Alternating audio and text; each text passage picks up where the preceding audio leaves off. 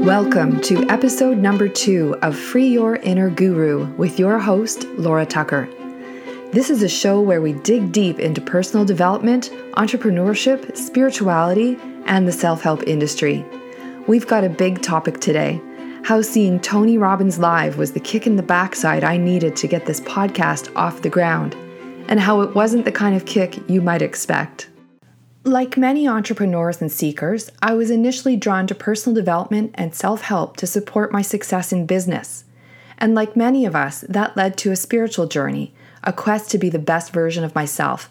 Little did I know that my quest would lead me to the most significant challenge of my adult life. The short story is that I was at a self-help and spiritual retreat in 2009 when 3 participants lost their lives. The long story, if it interests you, is the subject of the documentary Enlighten Us.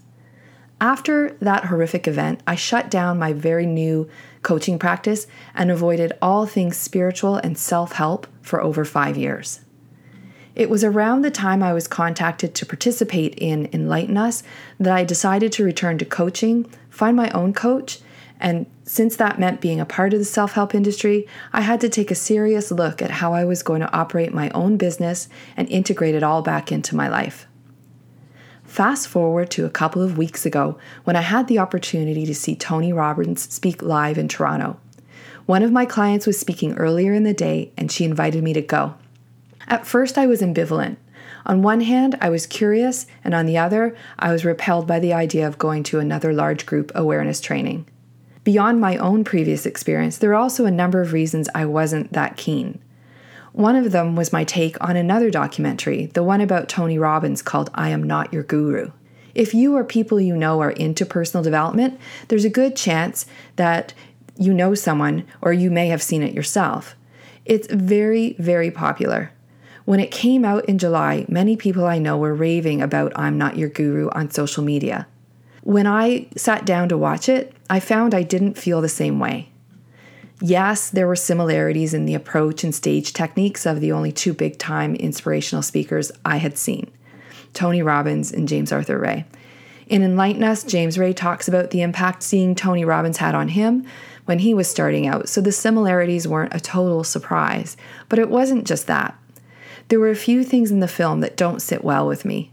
First of all, the title, I Am Not Your Guru. You may or may not be aware of it, but our unconscious mind does not understand a negative. I didn't know anything about it until it was taught to me. You see this when you tell yourself not to lose your keys or not to forget something, or in my case, not to lock the back door of our house while my husband is out working in the yard. And then it happens. Tony Robbins knows that the unconscious mind doesn't understand a negative. He teaches it, and although he wasn't the director of the film and may not have had a hand in naming it, the director did attend at least one of his Date with Destiny weekends, in addition to when it was filmed. Second, I'm no longer comfortable with the strong arm approach to getting people outside of their comfort zone. Sure, it can be fun, dramatic, and intense, but it's temporary unless the recipient receives longer-term support. And third, he took a young woman who had been the victim of relentless sexual abuse by her family and paired her with 3 quote-unquote uncles chosen from the audience. It just didn't sit right. Am I criticizing Tony Robbins? Maybe. But to be fair, I don't know the full story of that woman's life and how things turned out. So curiosity prevailed and I went to check out the event myself. 15,000 people filled the Metro Toronto Convention Centre. It was big. It was truly extraordinary. If you want to see what that looks like, because it's hard to even conceive, there's a link in the show notes to some pictures that I took. By the end of the day, the crowd was restless. It was a long day of main stage speakers and smaller workshops, and that's a lot even for the most enthusiastic. The last 3 speakers of the day were Armando Perez, better known as the rapper Pitbull, a pitchman for an online system to beat the stock market, and then finally, about an hour late, Tony Robbins.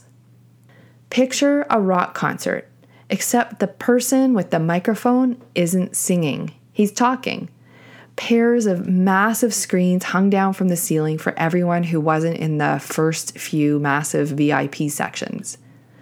Tony Robbins comes out and the energy of the room shifts. It's electric. While he's speaking, he goes up and down the aisles, flanked by a 4-man security team and the cameras for the screens. It's kind of cool, but it's hard to see. People start standing on their seats, and of course, there's taking selfies. There's loud music. He's funny. He gets people jumping up and down before he even finishes the sentence. And people are reaching out to touch him, as if somehow they'll be magically transformed by the slightest physical contact.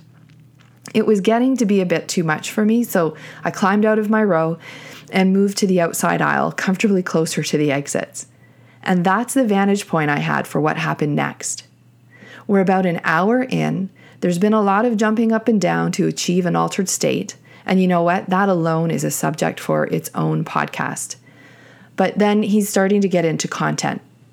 So he gives an assignment, one that involves writing, and walks down from the stage to the front row of the front sections to engage. He's giving out high fives, and then the second row, and then people in the aisle get involved. He's saying, come on, guys, do the assignment, focus on the assignment. But at the same time, he's giving out high fives. Then before you know it, dozens of people start leaving their seats to come forward for a high five of their own. I think my jaw was hanging open in disbelief. And I'm watching and waiting to see if he's going to catch himself, which of course he does because there was no tipping point into a stampede. He disengaged, shook his head as he returned to the stage. That caught my attention. I'd love to know who or what he was shaking his head at himself, the audience, or was he shaking it off, this irresistible pull of the adulation? I'll probably never know, but my goodness, it was something to see. I wish I had recorded it. That moment reminded me of a fascinating book by the psychologist Jessica Tracy called Take Pride, Why the Deadliest Sin Holds the Secret to Human Success.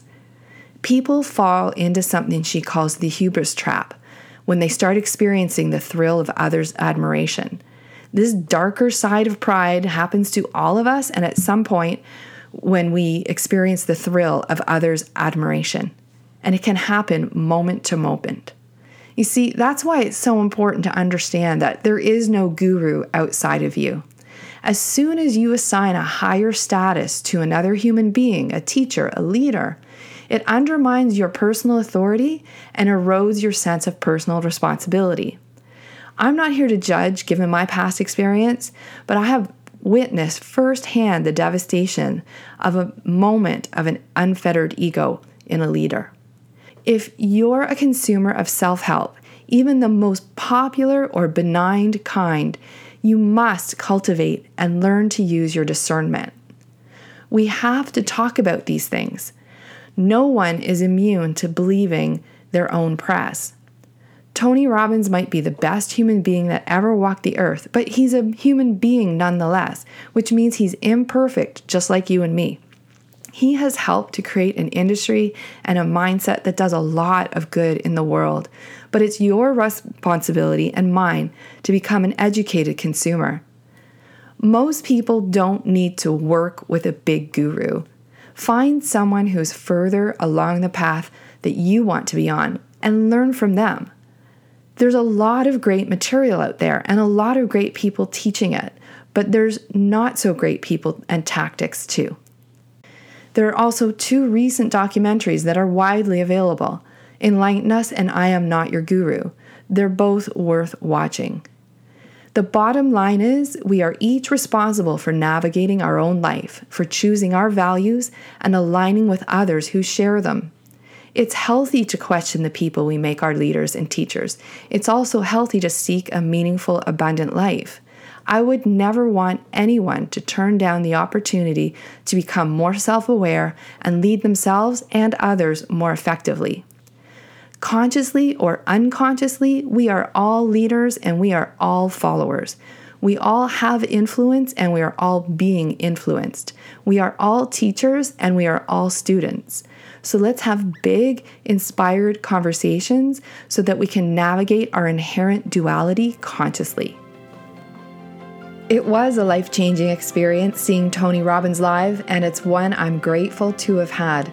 I'd also like to give credit to Sam Crowley, whose fantastic workshop on podcasting I attended that same afternoon. Put Tony and Sam together in one day and Free Your Inner Guru was inspired. Funny how life works, isn't it?